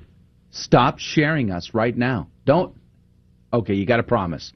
As long as you keep this between us, I will tell you all of my secrets and all of my agendas. Is that a deal? All right, number 1, we like to teach the faith. So we look for teachable moments in the questions where you might learn something you did not know before about your Catholic faith. Praise be to God. Just think about the bragging rights. And then, of course, number 2, we like to have a laugh. We like to have a good time. And our callers are the best. It's certifiable. Praise be to Jesus. And then, of course, we give out prizes, which means it's a winner for everyone involved. But if you're new here, for your sake, I shall explain. I have 3 Catholic trivia questions, but we do not ask the caller the questions. So they don't even need to know the answers and could still win the game, because instead of asking the caller, I will ask Rudy and I will ask Adrian, one of which will be correct and the other will be incorrect. The caller will then have 15 seconds on the clock to make a decision. Whomst do they trust more, Rudy or Adrian? And every correct answer goes into the one and original, the only coffee cup of Divine Providence to win this week's prize. Rudy, what could they win? Praise be to God. Our sponsor this week is Catholic Gentleman. Hey, now. You know, a lot of people ask us, Joe, Rudy, what kind of upkeep do you do on your magnificent beard? Well, you know, the truth is this isn't even our final form. Your beard or loved one's beard is going to look amazing with this week's prize. If you're a Catholic man who wants to grow in his faith and become a better man, you'll be in the right place at CatholicGentleman.com.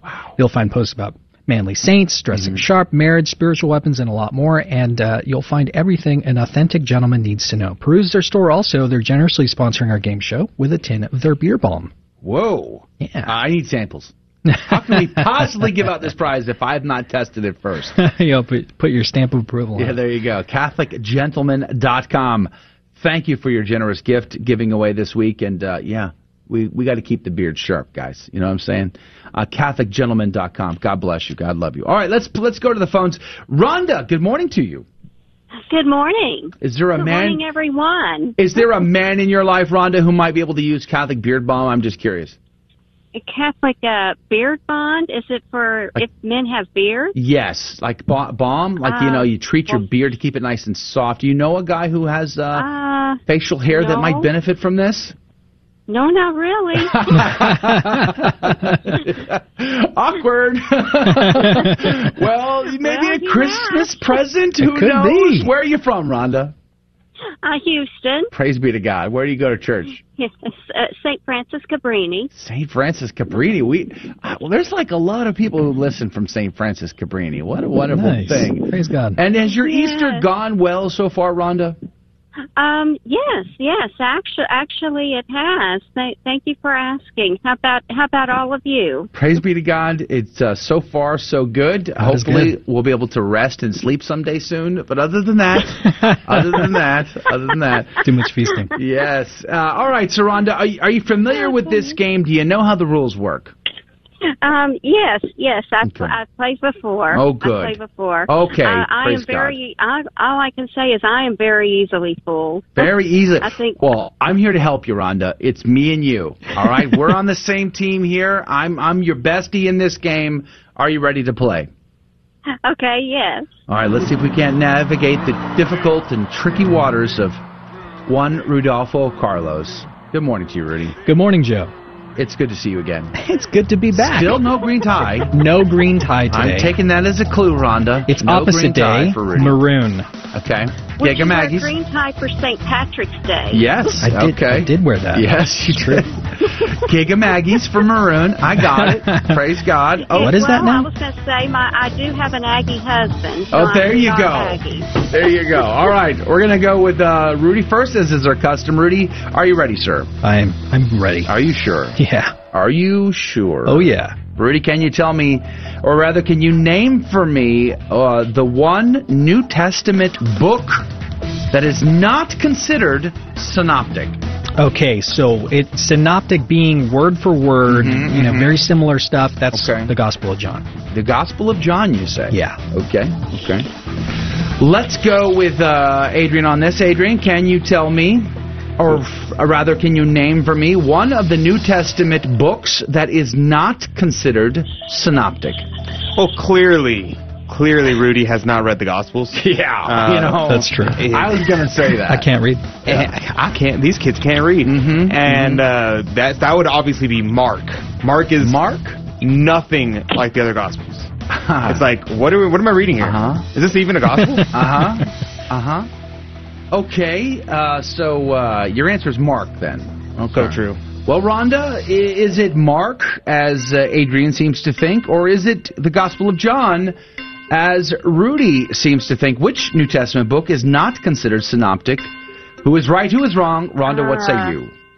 Meaning written word for word, you say? Similar, yeah. That's what that means? Yeah, it's kind of got the same stories, same themes, all of that. Rudy? Go, yes. Well, survey says. So wise. Yes. Well played. I like how you played coy, Rhonda, as if you didn't know. I like that. That was a nice touch. I really didn't know. That was throwing caution into the wind. Humility. I like this. This is masterful. Well done, Rhonda. You are in the cup. You could win. Praise be to God. In fact, John's gospel is considered not synoptic. Matthew, Mark, and Luke are synoptic. John is the gap filler, so to speak. All right, you're in for one. We're going to double your chances. Super easy question. Going to Adrian this time. Uh-oh. Adrian? That's dangerous. Is it dangerous being Adrian, or is it dangerous to talk to Adrian?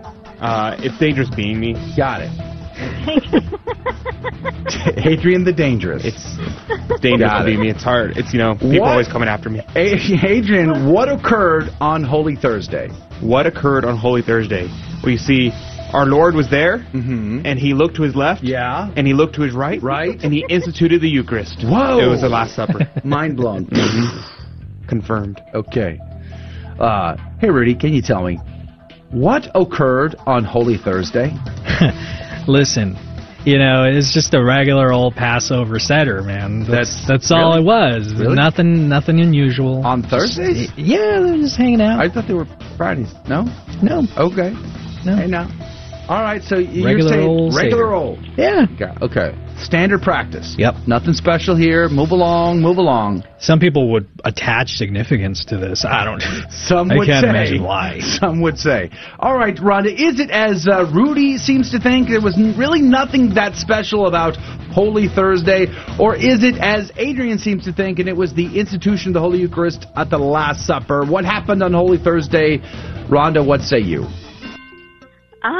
Let's see. Really, I wasn't thinking either one, but the closest to what I was thinking would be Adrian. Wow. To admit that Adrian's right without really... Wow. Rhonda, I'm not ashamed to admit Adrian is right. Thank you very much, Rhonda. Rhonda master level. Rhonda is clearly a beautiful, intelligent woman. It's very obvious. Thank you. All right. Okay. Let's see if we can't triple your chances now, Rhonda. Let's see here. I think this is probably going to be the trickiest of all the questions today, so we got to be careful about this. Back to Rudy. Rudy, where is the Mensa located at Mass? All right, we're not talking about intelligent people here at Mensa. We're talking about Mensa in Latin, and it's the top of the altar. Oh, I thought this was about me. No? No? Are you a Mensa member? Well, I don't want to brag. Okay. You said it was what? It's the top of the altar. Top of the altar. Okay. Adrian, can you tell me? No. Okay, well, there's that. Sorry. That leaves us with one option. Okay, can you tell me, where is the Mensa located at Mass? Okay, so you have your altar right there, right? Yeah. And you look over to the right of the altar, and there's a little bitty table standing right there, and they have little bitty cruets and little napkins. Itty bitty? Itty bitty. This is like and that is the Mensa. It's a table next to the altar. Table next to the altar, you say? Like I said, Rhonda, this is the trickiest question of all. Is the Mensa the table on the right side, as your good friend Adrian seems to think, Rhonda? Or is it as Rudy seems to think, it is the top of the altar? Where is the Mensa located? 15 seconds on the clock. Who is right? Who is wrong? Rhonda, what say you? Oh, a caution into the wind again. Rudy. Survey says... Genius. Yes! Genius. I would have gotten that wrong 100%. You did great, Rhonda. We had a three-peat right off the back this week. Making it look easy. Making it look so easy. Rhonda. Look to the left and look to the right before answering. Congratulations, Rhonda. You're in for 3. We're going to put you on hold, but God bless you. Thanks for having a laugh with us today. Thank you. God bless you. All right. Praise be to God. That's going to do it for the radio side of our show.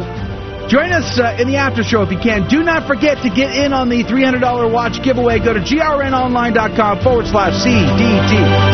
Thank Thank you for joining us on Your Catholic Drive Time, where it is our pleasure to keep you informed and inspired.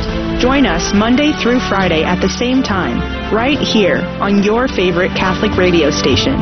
Don't forget to connect with us. Just go to facebook.com/Catholic Drive Time. Again, that's facebook.com/Catholic Drive Time. Be sure to share more than just us today. Share Jesus with everyone you meet. Bye now, and God love you.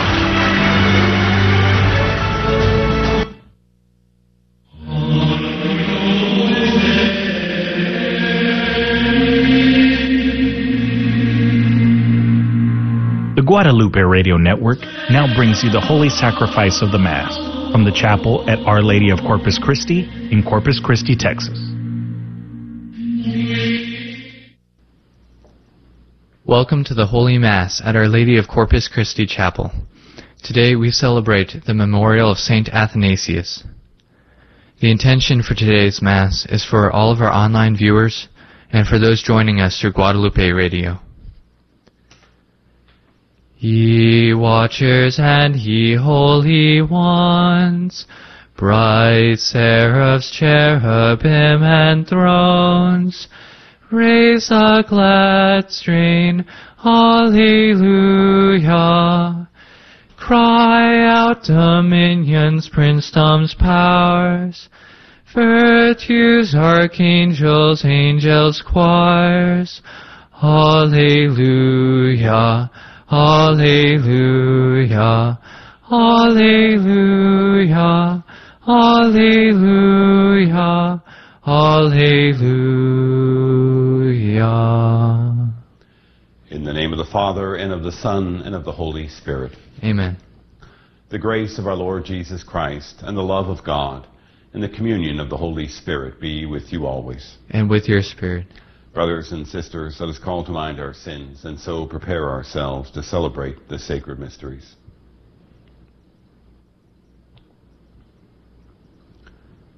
I confess to Almighty God, and to you, my brothers and sisters, that I have greatly sinned in my thoughts and in my words, in what I have done, in what I have failed to do, through my fault, through my most grievous fault. Therefore I ask Blessed Mary, ever Virgin, all the angels and saints, and you, my brothers and sisters, to pray for me to the Lord our God. May Almighty God have mercy on us, forgive us our sins, and bring us to everlasting life. Amen. Kyrie eleison. Kyrie eleison. Christe eleison. Christe eleison. Kyrie eleison. Kyrie eleison.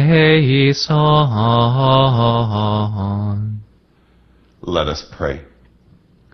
Almighty, ever-living God, who raised up the Bishop St. Athanasius as an outstanding champion of your Son's divinity, mercifully grant that, rejoicing in his teaching and his protection, we may never cease to grow in knowledge and love of you.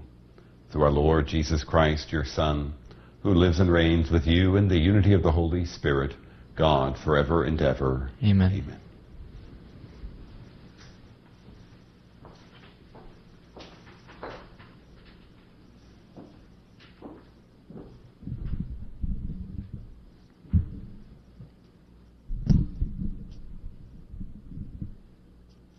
A reading from the Acts of the Apostles. Stephen, filled with grace and power, was working great wonders and signs among the people. Certain members of the so-called Synagogue of Freedmen, Cyrenians and Alexandrians, people from Cilicia and Asia, came forward and debated with Stephen. But they could not withstand the wisdom and the spirit with which he spoke. Then they instigated some men to say, "We have heard him speaking blasphemous words against Moses and God." They stirred up the people, the elders and the scribes, accosted him, seizing him, and brought him before the Sanhedrin. They presented false witnesses who testified, "This man never stopped saying things against this holy place and the law. For we have heard him claim that this Jesus the Nazarene will destroy this place and change the customs that Moses handed down to us."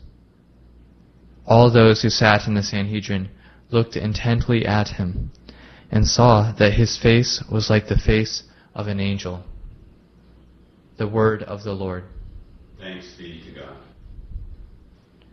Blessed are they who follow the law of the Lord. Blessed are they who follow the law of the Lord. Though princes meet and talk against me, your servant meditates on your statutes. Yes, your decrees are my delight. They are my counselors. Blessed are they who follow the law of the Lord. I declared my ways, and you answered me. Teach me your statutes.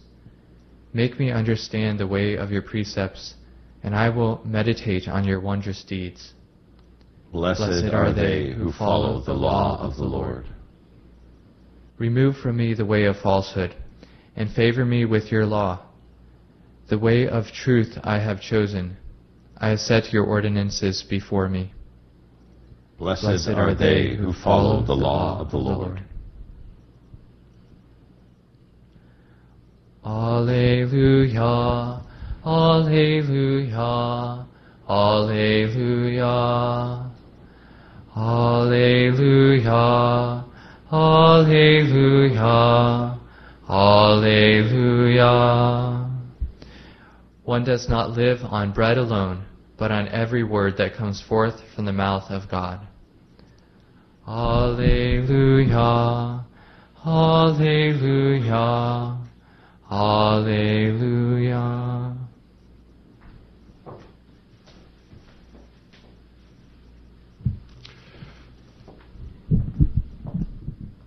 The Lord be with you. And with your spirit. A reading from the Holy Gospel according to John. Glory to you, O Lord. After Jesus had fed the 5,000, his disciples saw him walking on the sea. The next day the crowd that remained across the sea saw that there had been only one boat there, and that Jesus had not gone along with his disciples in the boat, but only his disciples had left. Other boats came from Tiberias, near the place where they had eaten the bread, when the Lord gave thanks. When the crowd saw that neither Jesus nor his disciples were there, they themselves got into boats and came to Capernaum looking for Jesus. And when they found him across the sea, they said to him, "Rabbi, when did you get here?" Jesus answered them and said, "Amen, amen, I say to you, you are looking for me not because you saw signs, but because you ate the loaves and were filled. Do not work for food that perishes, but for the food that endures for eternal life, which the Son of Man will give you. For on him the Father, God, has set his seal." So they said to him, "What can we do to accomplish the works of God?" Jesus answered and said to them, "This is the work of God, that you believe in the one he sent." The Gospel of the Lord. Praise to you, Lord Jesus Christ. As we continue this morning with the 6th chapter of John, the great Eucharistic chapter in the Gospels, we see, before we build up to actually speaking explicitly about the Eucharist, kind of a reference to the great bread motif in sacred Scripture. There is a kind of analogy with bread, that there is sort of a layered meaning of what bread is meant to be for the spiritual life. And as one can speak about bread as being food for the soul, we really are invited to ponder and to consider what is the bread, or what is the staple food for the imperishable soul that we possess, which is most important in our life. So before getting to the Eucharist, which will be coming in the subsequent days, today we are invited to reflect in the Gospel acclamation that the first motif for bread is that sacred Scripture itself, or the Word of God, is meant to be a kind of daily bread for us. That we are called to feast or to feed on the Word of God, and this is meant to be a staple part of our life, which is feeding our imperishable soul. The second motif of bread, which is also detected in today's gospel and is seen very clearly in the 4th chapter of John, is where Jesus says, "My food is to do the will of the one who sent me." In other words, our bread for our imperishable soul is also to do the will of God. That every single day of our life we should be nourished by the Word of God, by His words in sacred Scripture, and also to do the works of our Father, as we hear in today's gospel, or to do the will of our Heavenly Father. If we follow the analogy with food further, we can say that 3 times a day, most of us have our meals. And a lot of times the reminders for us to go and eat are we feel the pangs of hunger within our body, which is kind of a signal that, hey, it's getting close to time to eat. Your body is calling out for nourishment. Well, every time we feel those pangs of hunger, by making this analogy to food for the imperishable soul, it also should be to say, how am I doing with feeding my soul with the Word of God and with striving to do God's will every day? In a way, you could have a 3 times a day reminder whenever you sit down to eat or whenever you feel a pang of hunger to say, how am I living God's Word today? How am I living God's will today? In today's first reading, we hear about someone who considers the perishable part of his body to be entirely secondary to the imperishable part of his soul, and that, of course, is St. Stephen. Stephen is one who is going to give testimony to the Lord, even to the point of laying down his life, of giving up his body, precisely to be able to do the will of the Father, to testify to Jesus, no matter the cost, even if it means the cost of his very life. And so, my brothers and sisters, as we go forward today, let us ask God for the grace that we too would always keep in mind the most important bread for our imperishable soul. Of course, it'll be the Eucharist, which we'll be speaking about very shortly, but today in particular we focus on remembering the Word of God, the words from sacred Scripture as a food to nourish our soul, and of course the food to be able to do our Father's will, to do the works of our Father every day of our life. And let it be that as we sit down to eat or as we feel the pangs of hunger, that we would never forget the more important nourishment which is owed to our imperishable soul. Amen.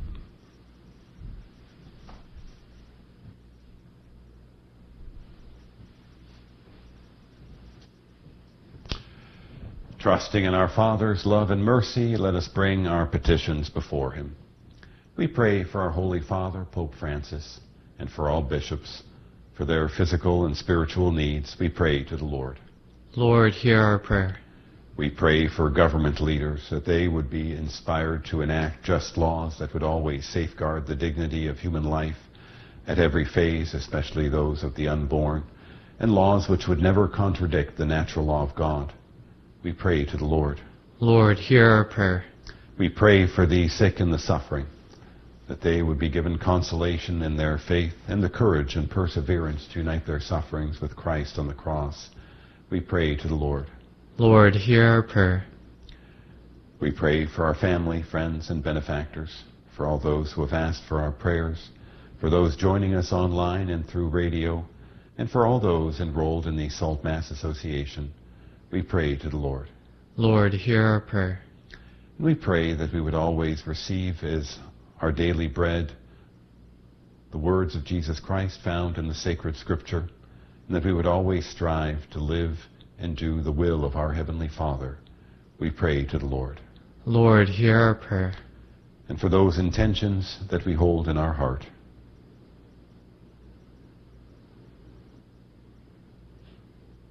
we pray to the Lord.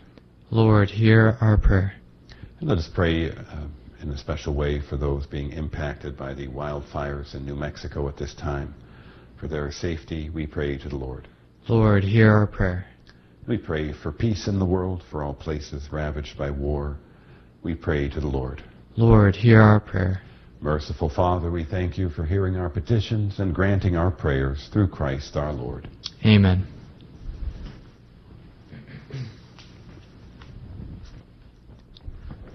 Faith of our fathers living still, In spite of dungeon, fire, and sword, oh, how our hearts beat high with joy, whene'er we hear that glorious word. Faith of our fathers, holy faith, we will be true to thee till death. Our fathers chained in prisons dark were still in heart and conscience free, and truly blessed would be our fate if we like them should die for thee. Faith of our fathers, holy faith, we will be true to thee till death. Pray, brethren, that my sacrifice and yours may be acceptable to God, the Almighty Father. May the Lord accept the sacrifice at your hands for the praise and glory of his name, for our good and the good of all his holy church. Look, O Lord, upon the offerings we present to you in commemoration of Saint Athanasius, and may witnessing to your truth bring salvation to those who profess as he did an unblemished faith through Christ our Lord. Amen. The Lord be with you. And with your spirit. Lift up your hearts. We lift them up to the Lord. Let us give thanks to the Lord our God. It is right and just. It is truly right and just, our duty and our salvation, always and everywhere to give you thanks, Lord, Holy Father, Almighty and Eternal God, through Christ our Lord. For as on the festival of Saint Athanasius you bid your church rejoice, so too you strengthen her by the example of his holy life. Teach her by his words of preaching, and keep her safe in answer to his prayers. And so with the company of angels and saints, we sing the hymn of your praise, as without end we acclaim. Sanctus, Sanctus, Sanctus Dominus Deus Sabaoth, pleni sunt caeli et terra, gloria tua, Hosanna in excelsis, benedictus, qui venit in nomine Domini, Hosanna in excelsis.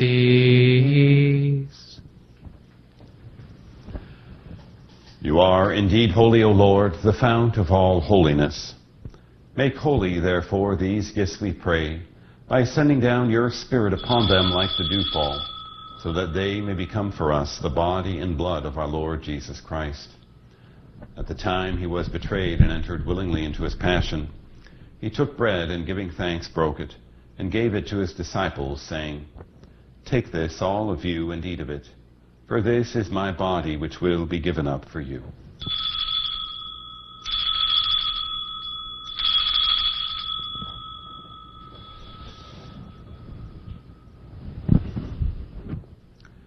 In a similar way, when supper was ended, he took the chalice, and once more giving thanks, he gave it to his disciples, saying, Take this, all of you, and drink from it, for this is the chalice of my blood, the blood of the new and eternal covenant, which will be poured out for you and for many for the forgiveness of sins. Do this in memory of me.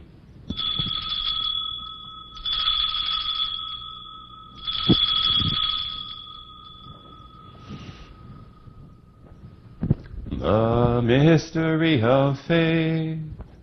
We proclaim your death, O Lord, and profess your resurrection until you come again. Therefore, as we celebrate the memorial of his death and resurrection, we offer you, Lord, the bread of life and the chalice of salvation, giving thanks that you've held us worthy to be in your presence and minister to you. Humbly we pray that, partaking of the body and blood of Christ, we may be gathered into one by the Holy Spirit.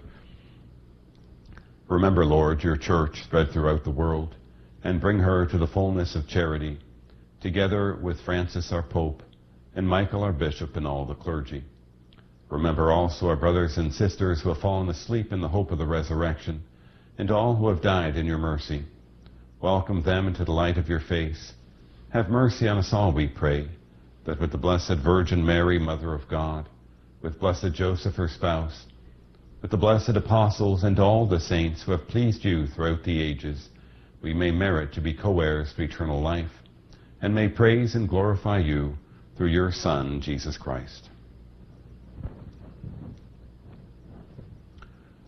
Through him and with him and in him, O God, Almighty Father, in the unity of the Holy Spirit, all glory and honor is yours forever and ever. Amen.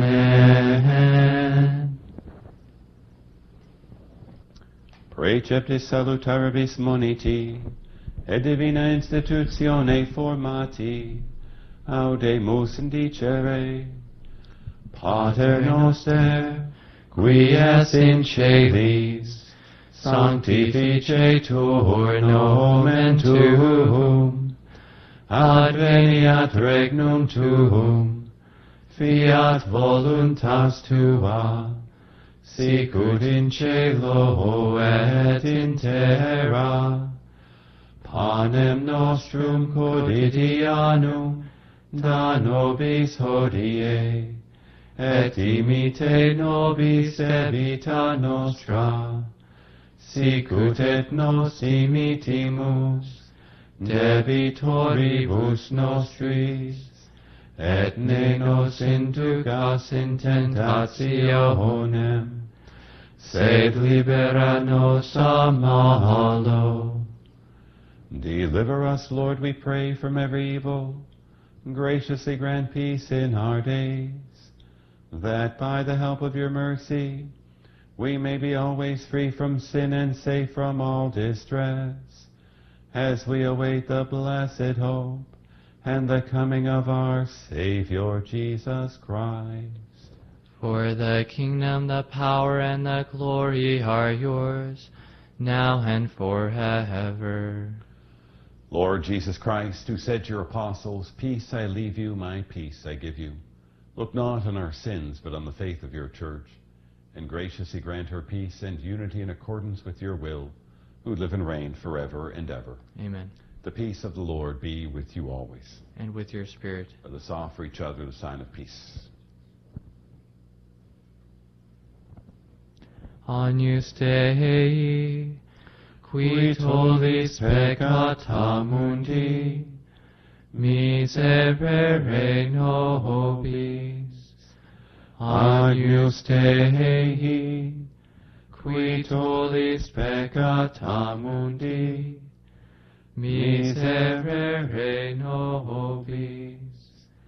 Agnus Dei, qui tollis peccata mundi, dona nobis pacem.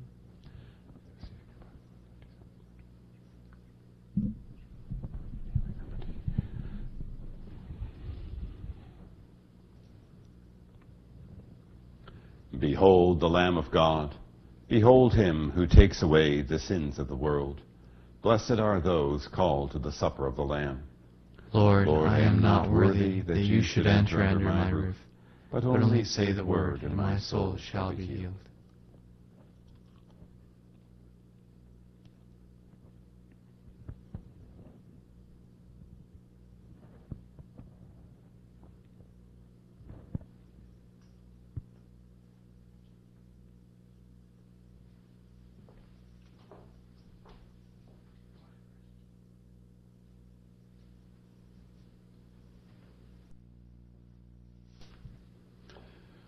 I, Jesus, I believe that you are present in the most holy sacrament. I love you above all things, and I desire to receive you into my soul, since I cannot at this moment receive you sacramentally. Come, at least spiritually, into my heart. I embrace you as if you were already there, and unite myself wholly to you. Never permit me to be separated from you. Amen.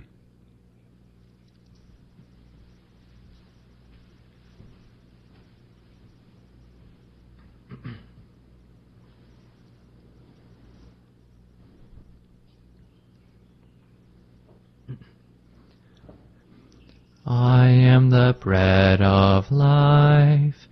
He who comes to me shall not hunger. He who believes in me shall not thirst. No one can come to me unless the Father draw him, and I will raise him up. And I will raise him up, and I will raise him up on the last day. I am the resurrection. I am the life.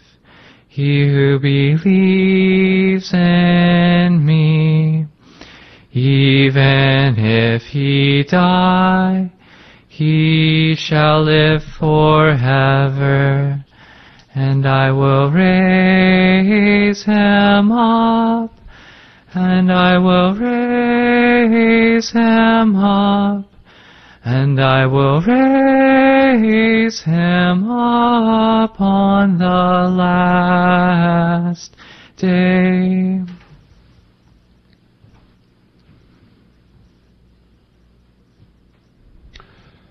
Let us pray.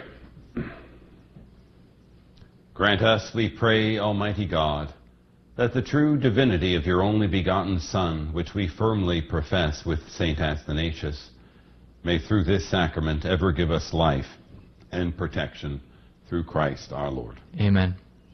The Lord be with you. And with your spirit. May Almighty God bless you, the Father, and the Son, and the Holy Spirit. Amen. Go and announce the gospel of the Lord. Thanks be to God. Hail Mary, full of grace, the Lord is with you. Blessed are you among women, and blessed is the fruit of your womb, Jesus. Holy Mary, Mother of God, pray for us sinners now and at the hour of death. Amen. Gentle woman, quiet light, morning star, so strong and bright, gentle mother, peaceful dove.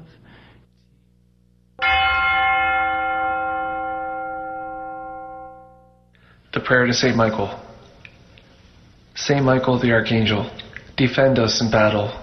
Be our protection against the wickedness and snares of the devil. May God rebuke him, we humbly pray. And do thou, O Prince of the heavenly host, by the power of God, cast into hell Satan and all the evil spirits who prowl about the world seeking the ruins of souls. Amen. Prayer of Deliverance.